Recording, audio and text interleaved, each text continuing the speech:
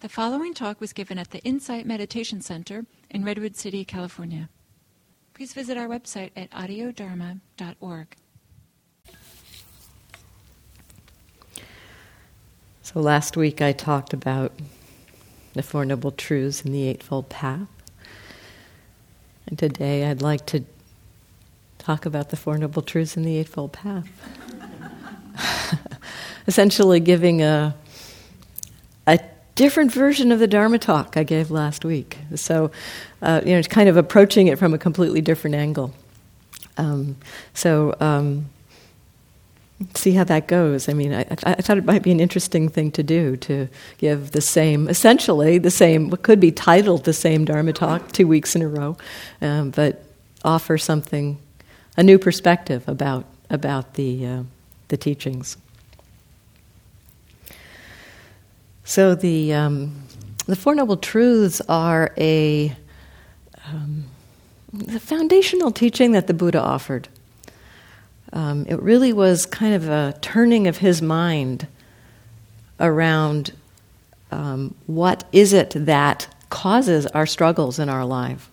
When he woke up to the struggles, when he woke up to suffering in his life, the understanding that he came to, he framed in terms of the Four Noble Truths. Or that's the way it's taught, that his understanding that night that he woke up, the night that he had his awakening experience, was framed in terms of the Four Noble Truths: the truth of suffering, the truth of the cause of suffering, the truth of the cessation of suffering, and the truth of the path leading to the cessation of suffering.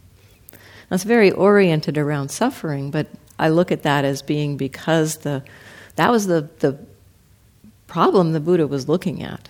He was interested in understanding what suffering was and how it might be possible to end it.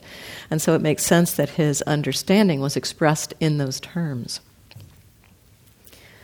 So the usual way that Four Noble Truths are understood is kind of reflected in the way that they're stated. In the first, the truth of suffering.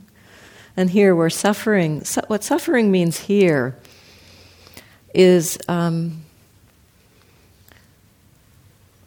might call it a mental reactivity to experience, either a pushing away of experience or a trying to hold on to something, wanting something to stay or wanting to get rid of something. That the suffering that the Buddha talked about being possible to end in his understanding around that is that it's not possible through an act of meditation to have the body have no more pain.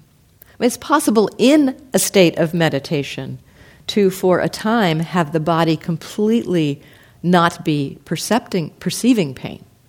So it can feel really good at times to be in meditation and have the mind get into a state where it's no longer receiving those pain sensations. But when you come out of that state, if you have cut your hand with a knife, you're going to feel that as pain. You're going to feel that as painful sensation.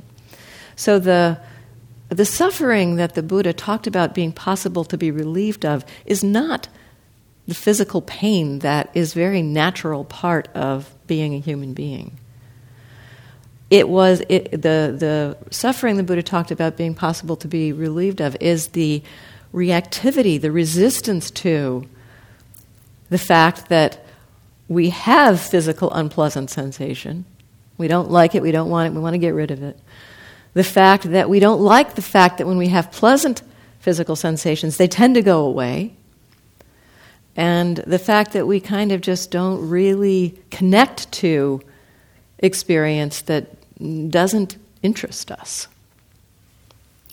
So the mind kind of being either in this state of resistance, pushing away, or in a state of wanting to hold on to, clinging to, or a state of denial, delusion.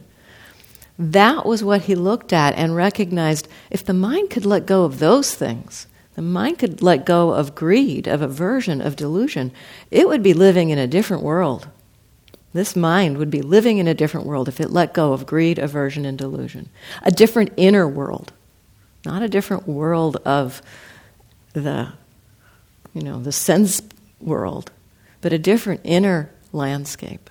And so that's what he came to. That was his understanding, that it is these factors of greed, of wanting to hold on to things, of aversion, of wanting to get rid of things, of delusion, of not wanting to connect, of denial, that really are the place or the reason why we struggle, we feel dissatisfied, we feel unease, we feel stress, we feel suffering.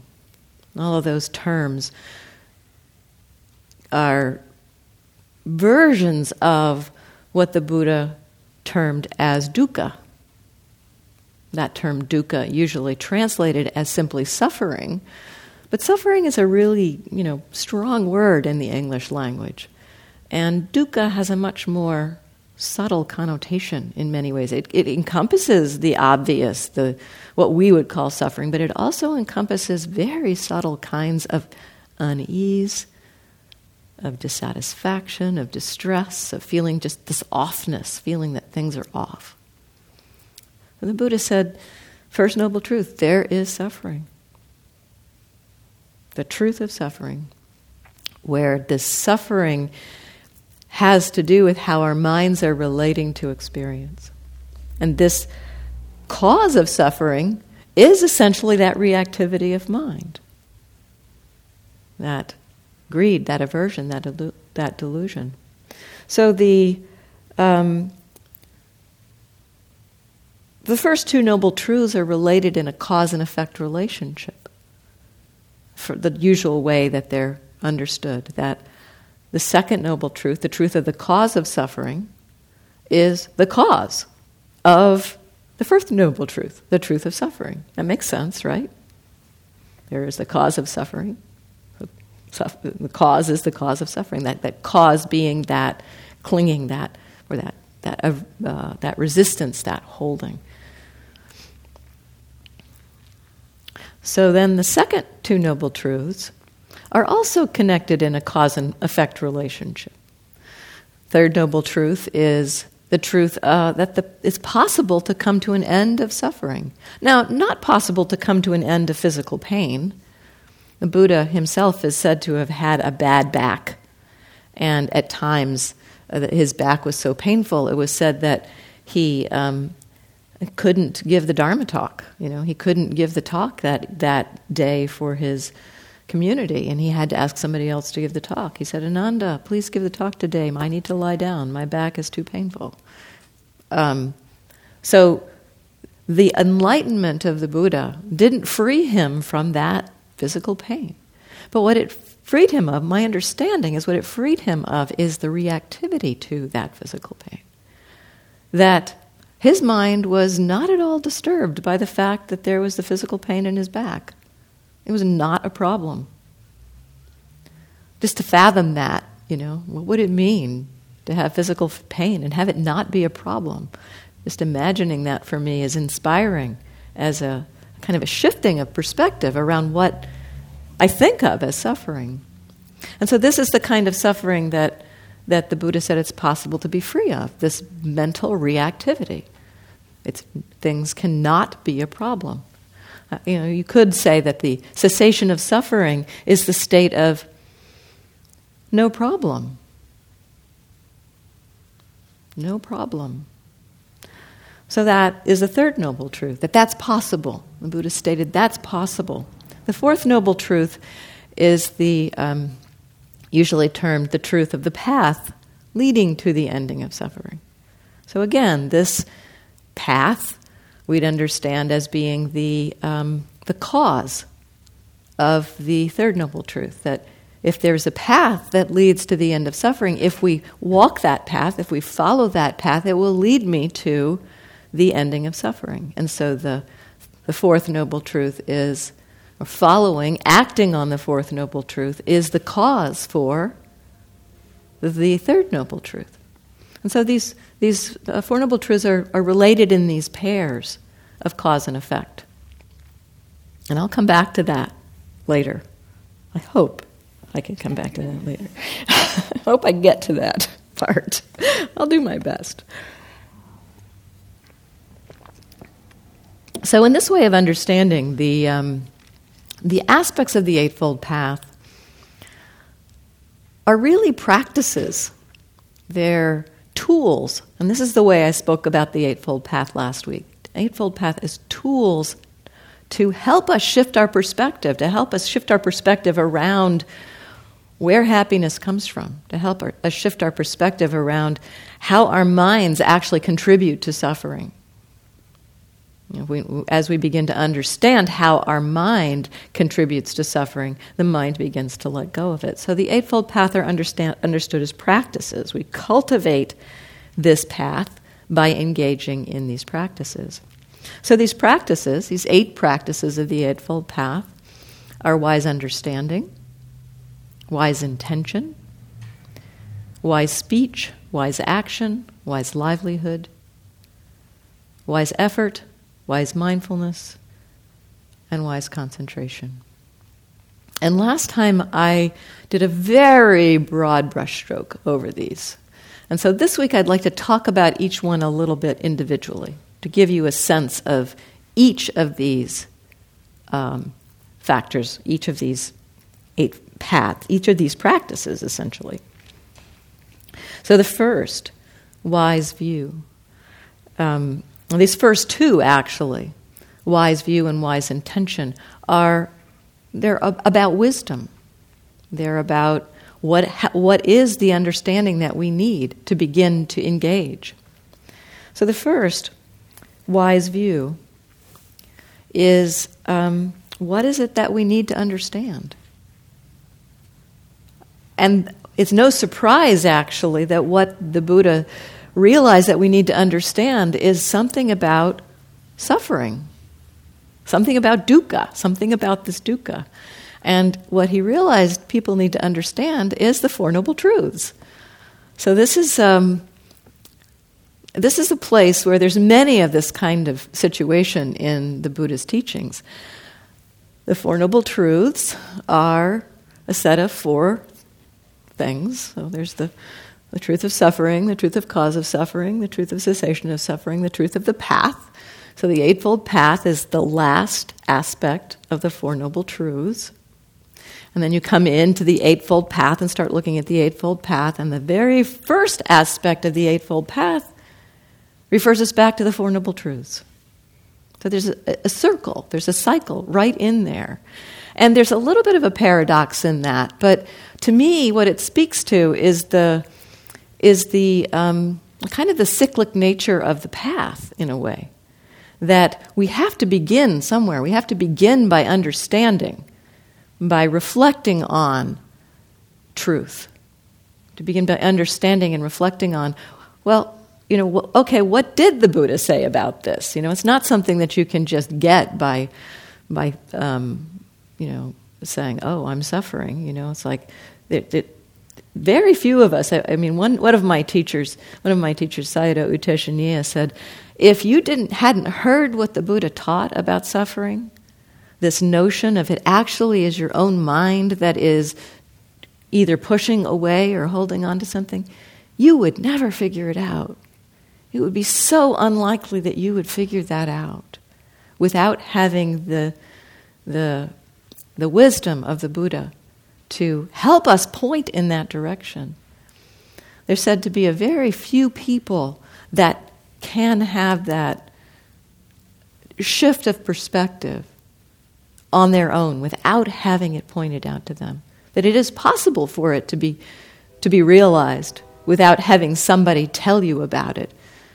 But that it takes a very rare person to have that happen. So for the vast majority of us, we need somebody to tell us. We need somebody to help us shift our perspective. And so to me, this is what this first aspect of the Eightfold Path is. The first practice that we need to engage with is taking in some teachings, taking in some wisdom, taking in some information that will help us to shift our perspective, help us to understand. Suffering is created. Unease, dissatisfaction, distress, stress, all of these various forms of dukkha that can be freed, they are created by how our mind reacts to experience. This is essentially what I understand to be the pith teaching of the Four Noble Truths. That suffering is created by our minds. Thank goodness it's created by our minds, because with that there's the possibility that we can change our minds. If it was inherent in the way the body and mind relate to the world and was like a, hardwired thing, it would be hopeless. But it is not hardwired. It has to do with how our minds respond, and there is a possibility of changing our minds.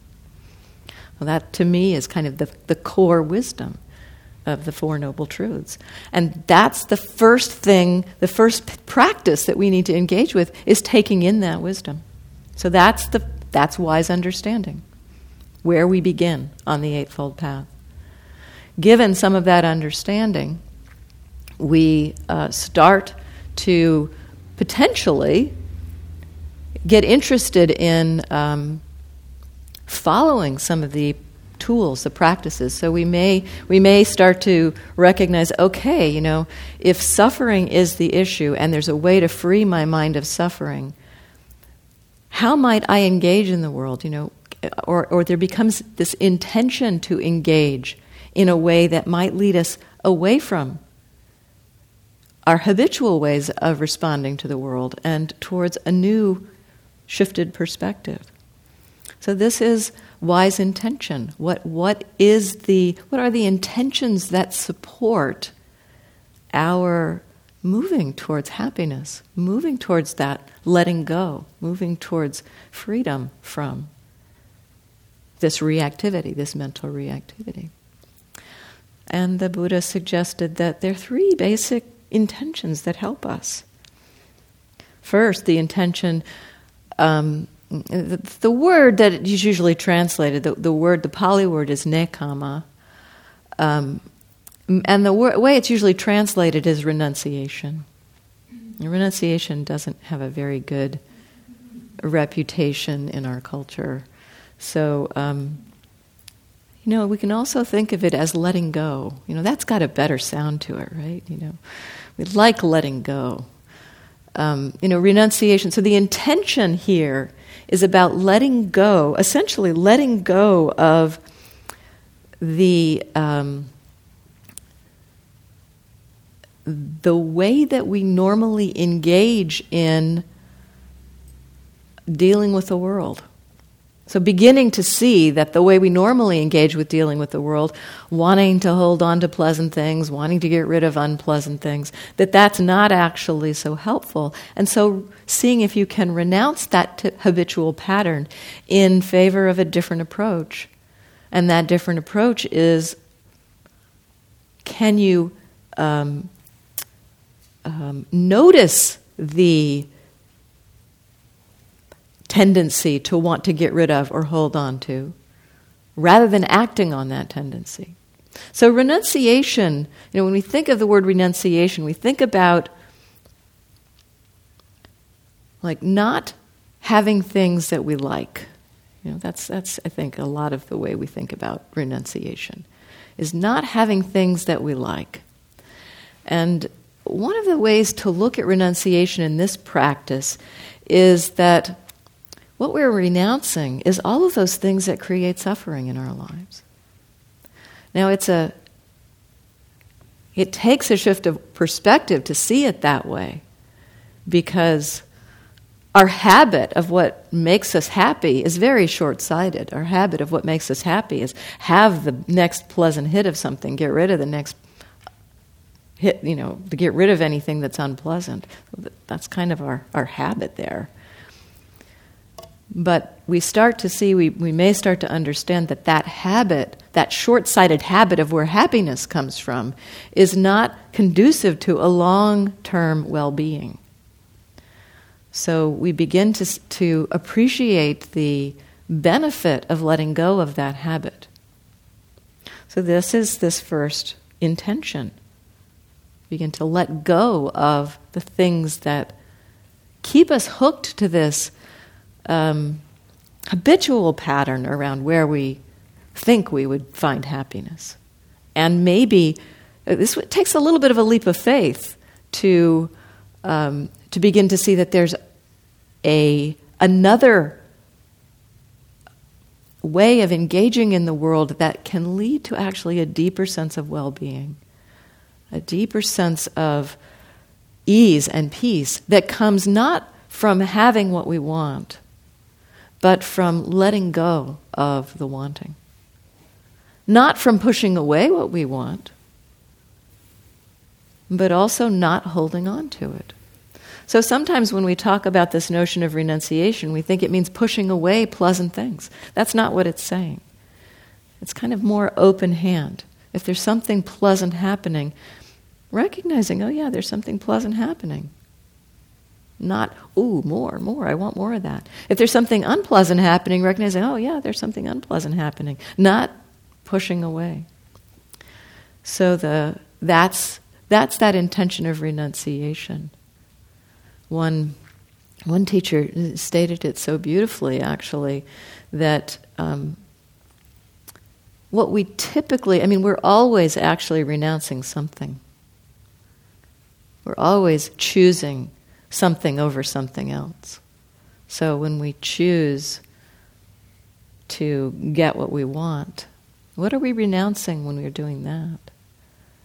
What we're renouncing is the possibility of well-being. So, just reflecting on, what would you like to renounce? The other two aspects of wise intention are, the Buddha suggested that an intention of kindness and compassion are beautiful intentions that will support moving away from dukkha. And essentially those are kind of in relationship with the world. If we think about wanting to find ways to free ourselves from suffering, free the world from pain, from distress, dissatisfaction, despair, suffering, then engaging in the world with an intention of kindness and compassion is supportive for that. So with this understanding, the understanding of how the Four Noble Truths is helpful, we may start to have these intentions to explore these practices and engage in the world with kindness and compassion. So we begin to act in a way, the movement, if in stepping onto this path, beginning to understand, moves us towards this intention to engage in the world in a way that supports non-harming and letting go. That's really the two key aspects of wise intention. There's the aspect of letting go, the renunciation aspect, and the aspect of non-harming, which is encompassed in kindness and compassion. The second three, the next three factors of the Eightfold Path have to do with this harmonizing of our conduct in the world. Wise speech, wise action, wise livelihood.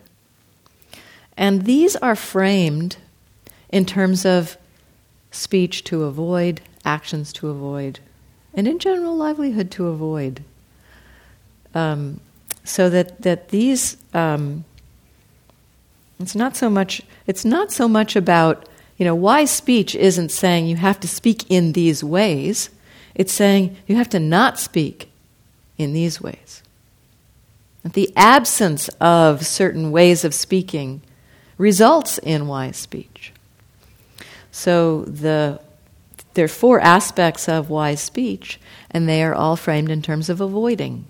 Avoiding false speech, so avoiding falsehood. Avoiding divisive speech. Avoiding speech, the framing of it in the suttas is not to tell things here about those people there in order to divide these people here from those people there. So it's kind of like tale-bearing slander, that kind of thing. Talking about people in order to create division. That's what divisive speech is. Now this is not necessarily what might be termed gossip. I mean, a lot of gossip has this quality. It's like, did you hear? And there is that sense of being in division. I mean, if the person you're saying, did you hear about, heard you, there would be a division probably. But it's not, and sometimes I've heard people say that one aspect of wise speech is never to talk about something who's not present, somebody who's not present in the room. And that is not what this aspect of wise speech is about. The Buddha doesn't say you can't speak about somebody, did you hear that so-and-so fell down and broke their leg? They need some help. Can you go visit them? That's not divisive. That's promoting harmony. It's promoting help. It's promoting compassion. So part of the exploration is the intention, looking at the intention behind your speech. In your speaking, and that's something that's interesting to look at. If you are speaking about somebody who's not present, what is your intention? Is your intention to create some kind of sense of unity here at the expense of somebody else? Or is it with this intention of kindness and compassion? Then the third aspect of wise speech is to abstain or avoid harsh speech. And my understanding of this is, harshness of language and harshness of tone, both. So you may be saying something with an ostensibly kind word with a tone that just cuts, And again, it's about the intention. It's the intention behind that people know, that that's the intention with that harsh tone. So refraining from harsh speech. And the fourth is one of the most challenging for us, I think. It's the fourth is abstaining from idle chatter. So, there's a lot of idle chatter that happens in our world. And again, there's something about one exploration. There's gray areas around this. I mean, what is idle chatter? The definition of it is something along the lines of words spoken to no purpose. So again, it comes back to intention. What is the purpose behind what you're saying?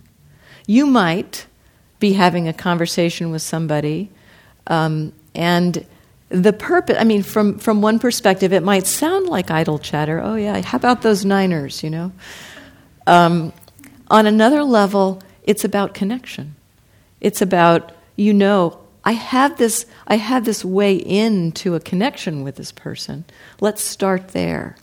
And then, then it becomes, the art becomes seeing when it does lead to just, idleness of chatter.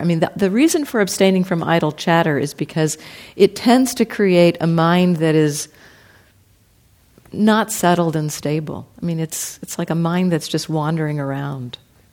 So the refraining from idle chatter is partly to help support the mind in settling.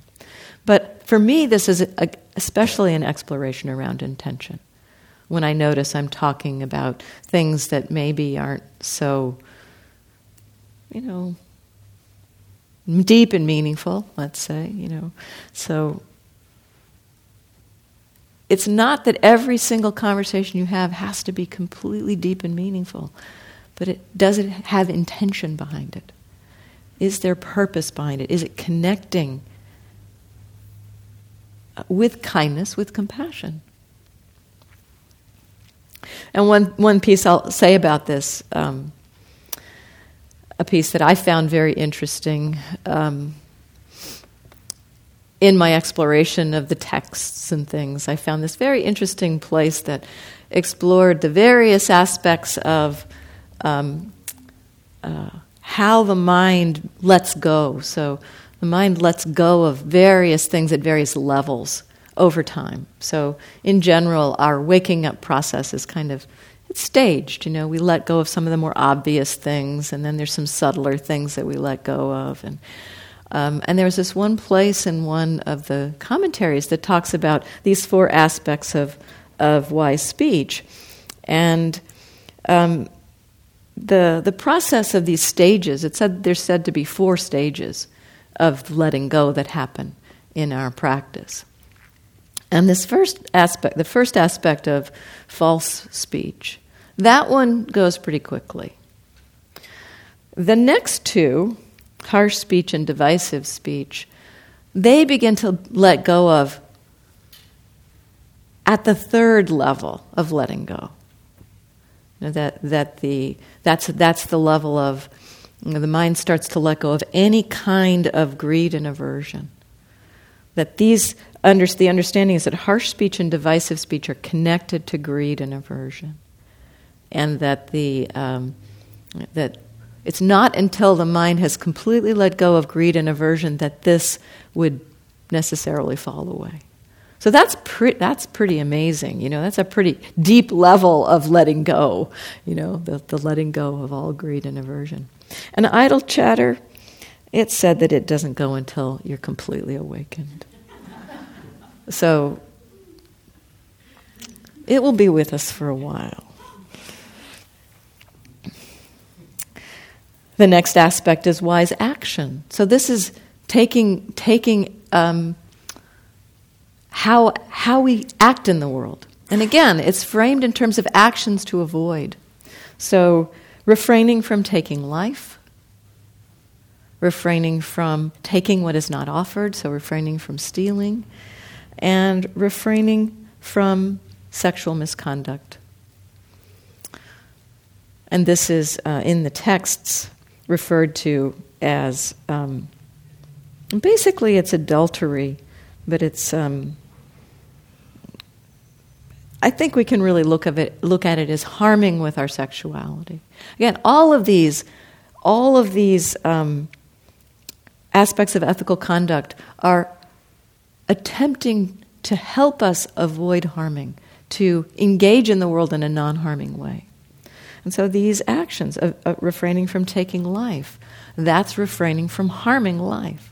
Refraining from taking what's not given is respecting the property of others.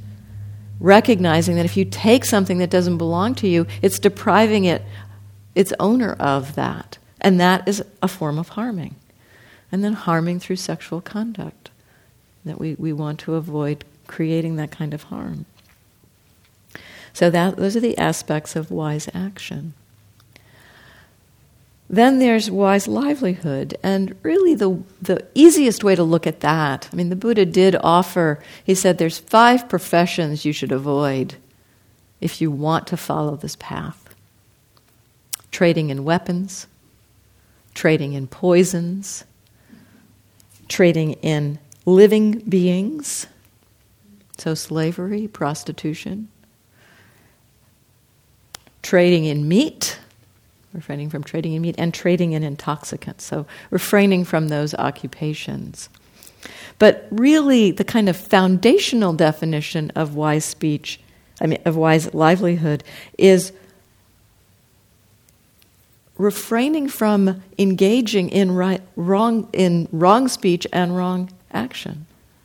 So that if your profession is requiring you to lie, to steal, that's not right livelihood.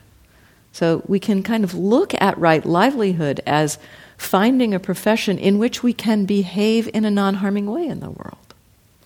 Now again, there's always going to be gray areas.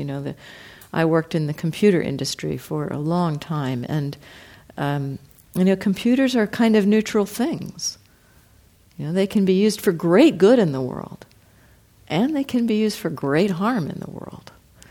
So, I tried to engage in a way such that, some of what I worked on, it's possible that could have been used for harmful purposes. It wasn't my intention that it be used for harmful purposes. So, again, we really have to reflect on it. And as we deepen in the path, we may get more sensitive to that level of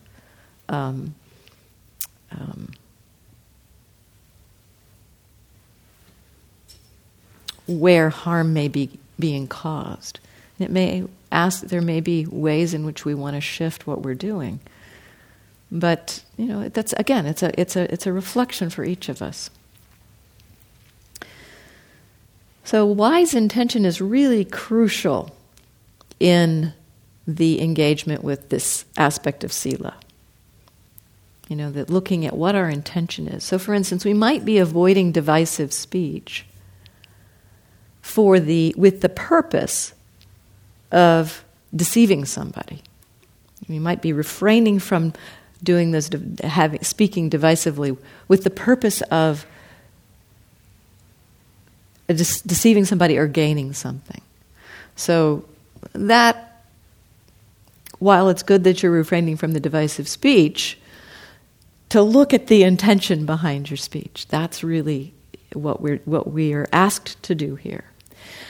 The cultivation with ethical conduct isn't simply about saying, okay, it says thou shalt not, so I won't.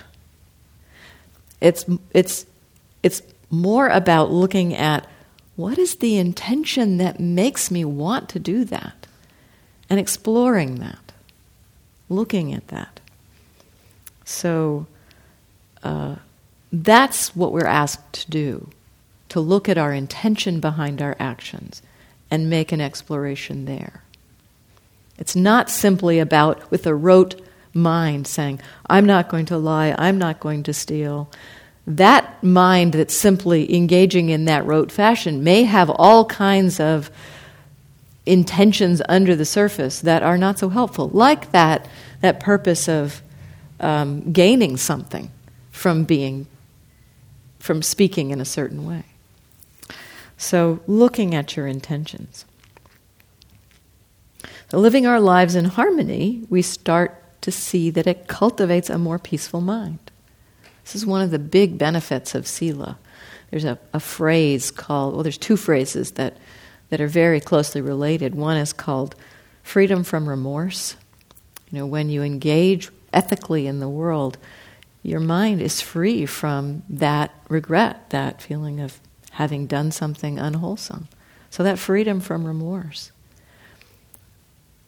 It's also talked about as being the bliss of blamelessness. So it's not simply being free of remorse, it actually feels really good. So it's a kind of a blissful space to live ethically. So it's not just about saying, I'm not going to do these things. It's about cultivating beautiful qualities in the mind. So this cultivating these qualities through our actions begins to rebound on our minds. It begins to, we cultivate, for instance, refraining from killing, and we're in that act of refraining from killing. So, the ants in my kitchen, I practiced with this for a long time,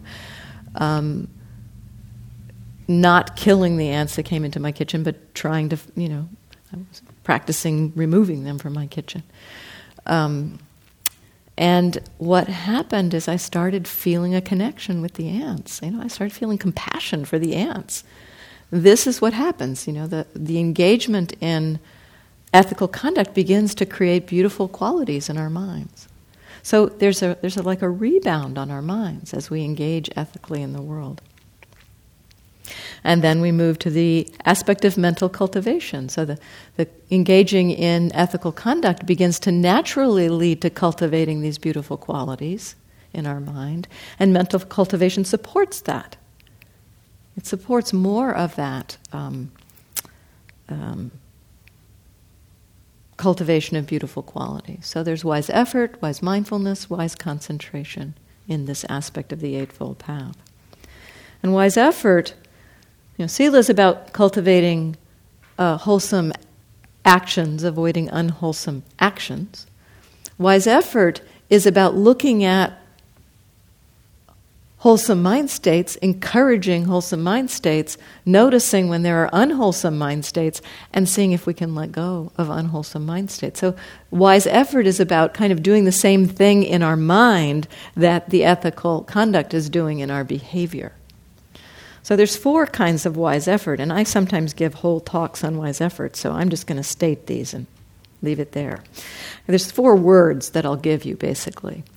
There is avoiding unwholesome states that are not currently present. So that's one aspect of wise effort.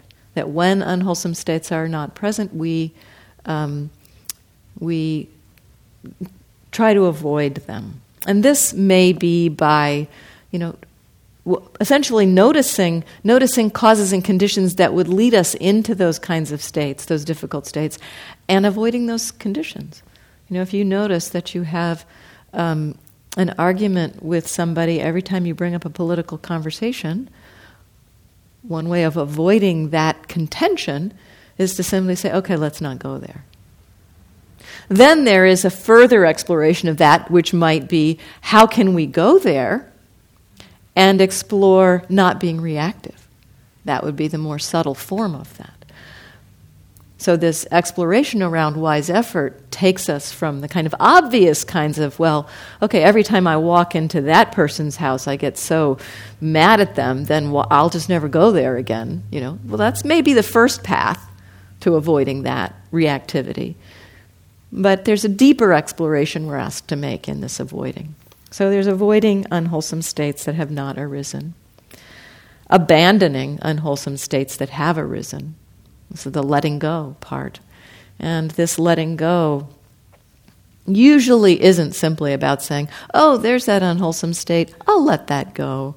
That we don't seem to be able to do that. But we can abandon with mindfulness. We can turn our attention towards and let be.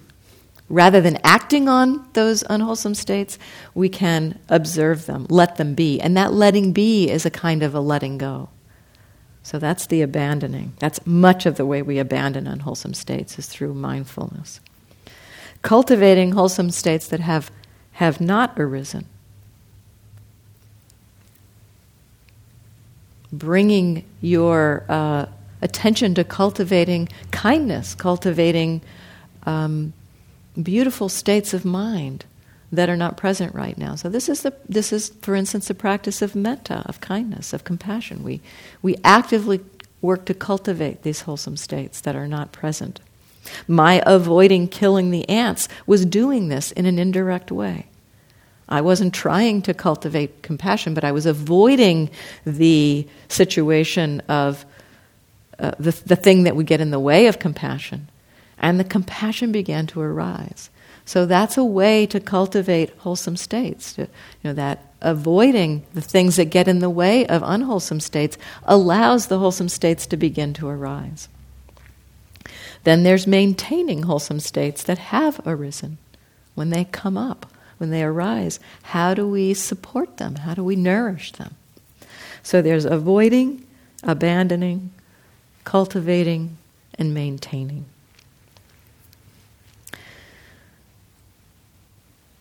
Then there's wise mindfulness, which is really a mindfulness and awareness of what's happening in the present moment with wisdom accompanying it. The wisdom of how do I want to direct my attention? Using wise effort, marrying essentially mindfulness to wise effort to help us let go of things that lead us to suffering and move us in the direction of non-suffering. And wise concentration is cultivated through essentially practicing wise effort and wise mindfulness together. That the concentration is more of a result in a way. That concentration results from making the effort to be present in a wholesome way. Concentration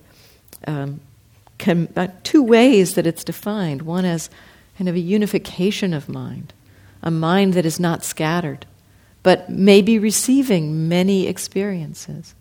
Another way that it's experienced or defined is a stillness of mind.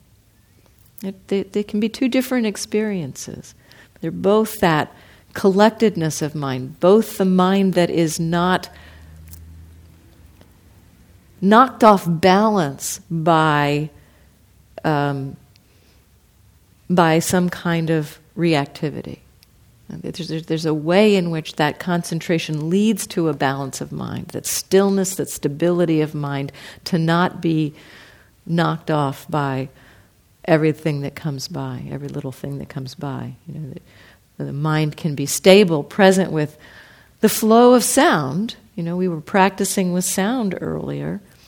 The train goes by, the door opens and closes, and the mind can just be with that. Oh, there's the next sound, there's the next sound, there's the next sound. The mind that's not concentrated picks up on the train, gets on the train, and goes down to Palo Alto. It's following the thread of thought. So that's the mind that gets pulled out of the present moment. The concentrated mind is able to stay in the present moment. So these factors of the Eightfold Path support us in ending our suffering. How does that work? How does that work? The definition of the cause, I'll turn it around. The definition of suffering ending is the absence of greed, the absence of aversion, and the absence of delusion. So the freedom, the peacefulness comes from the absence of that reactivity. So how does the Eightfold Path help us in letting go of that reactivity? It's the freedom from that we're exploring here. So if we think about the Eightfold Path, it's got these three sections to it. It's got the section of ethical conduct, it's got the section of mental cultivation, and it's got the section of wisdom.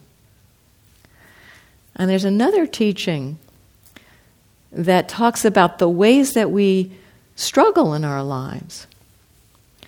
We struggle in our behavior. And there's a kind of a way that when we're reactive to things, that it comes out in our behavior.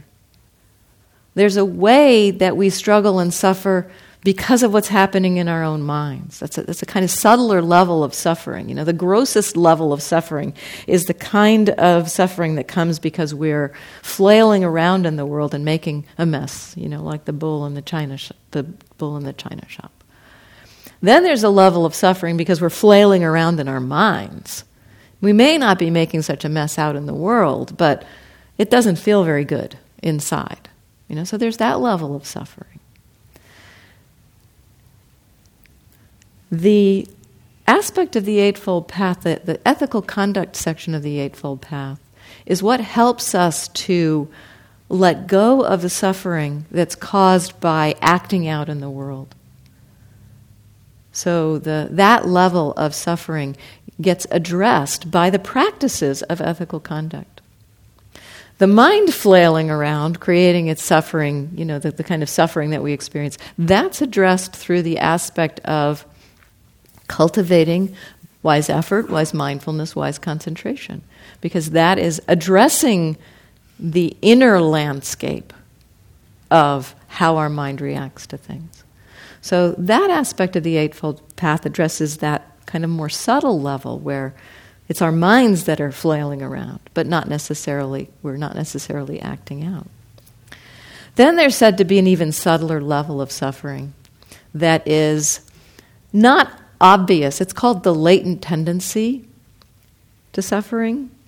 It's like you may not be suffering right now, but you kind of know that it's only because conditions are such that things are pretty good right now, and you know that, if something happened, if so-and-so walked into the room, there would be a problem. So there's this kind of latent tendency that we have. It's not active in the moment, but we have these tendencies to react. That's kind of the most subtle level of suffering, and that's the hardest level to uproot. That we could know or be in a place where we'd recognize it just wouldn't matter what happened. That there would be no reactivity no matter what happened, and the aspect of the Eightfold Path that addresses that is wisdom, is wise understanding and wise intention. So this brings us back full circle again, that it takes a deep shift of understanding for those subtlest levels of suffering, the subtlest levels of possibility of suffering to be uprooted. The kind of eightfold, the kind of wisdom we started the Eightfold Path with is more intellectual understanding, reflective understanding. That's not enough to uproot those latent tendencies. It takes more of the practicing, following the practices that the Buddha suggested, and then seeing for ourselves how the mind can become free of that holding. And in seeing that release, seeing how that freedom is created, that kind of wisdom becomes the kind of wisdom that can begin to uproot those latent tendencies. It begins to reorient our minds. So it's the practices, the direct seeing of how the mind is suffering and how the mind will start to let go of that suffering that helps to really free us. And I've only got a minute, I think, or so to do this last part, to come back to what I promised to come back to. But I'll see what I can do. I'll see if I can explore this. So the Eightfold Path is also understood not just to be the way that we free ourselves from suffering. I mean, the first way I talked about the Eightfold Path, that the Eightfold Path is the cause of freedom of suffering. We practice, we cultivate these tools that the Buddha suggested. But the Buddha also said there's a teaching that somebody who is fully awake, somebody who's liberated, somebody who's let go of all of that reactivity will naturally be living the Eightfold Path. So it's also, in a way, the result of our practice. There's a phrase that when someone has fully let go, that they are living right view of the one beyond training, right intention of the one beyond training, right speech, right action, right livelihood of the one beyond training. And that's just the natural manifestation of their life. They don't have to do it. They don't have to try. They don't have to say, oh, I need to pick up, wise speech right now, or I have to do mindfulness or practice concentration right now. It's natural. It's kind of the natural unfolding of their life because of that having let go of the craving, the wanting things to be other than they are. So in a way, the Eightfold Path can be seen as the culmination of practice. That someone who is fully awake is living the Eightfold Path. And I think that's beautiful because we can look at the Four Noble Truths as, rather than being the second noble truth causes the first noble truth, and the fourth noble truth causes the third noble truth, we can actually look at them in sequence. And the Buddha offered actions for each of the Four Noble Truths. He said, suffering should be understood. And so this makes the Four Noble Truths practices. Suffering should be understood. When we practice that, when we practice understanding suffering, what we see is the cause of suffering and that it should be let go of. We see how our mind clings and holds on, and it begins to support the direct seeing and understanding of suffering. The mind naturally starts to let go of the causes of suffering. So that first noble truth, understanding suffering, leads us directly to letting go of the cause of suffering. And what does that do for us? It takes us to the place of realizing the end of suffering, the third noble truth. And what happens as we realize the ending of suffering? We live the Eightfold Path. So the Four Noble Truths can also be looked at as a causal sequence. First leads to the second. Understanding the first leads to letting go. Understanding suffering leads to letting go of the cause of suffering, leads to the realizing of the ending of suffering, which leads us to living the Eightfold Path. So that's a kind of a different perspective on the Four Noble Truths and the Eightfold Path. And that the path is the result of our practice, and in a way what we're doing as we practice the Eightfold Path is modeling somebody who's awake. So we are, trying to live the awakened life by practicing those practices. And it's not that we would, that they would end or stop. They would just, the shift would be that they'd become natural as opposed to having to be something that we would do. So that was a little more than a minute. I apologize for that. That was a couple minutes there. So I'm going to be away for quite a few weeks. I'm teaching several retreats back to back. And so I'm going from Hawaii to Massachusetts. I'll be going from sun to snow over the next couple of months. So I'll be away until the end of February. And I have arranged that there'll be teachers coming for blocks of time. So that it's not going to just be, separate speakers each night, but there'll be, people coming. Max is coming for the next 3 weeks, and then I think I have somebody coming for 2 weeks, and then another 2 weeks, and then I'll be back. So I hope you enjoy your winter here, and I'll see you in March. Thank you.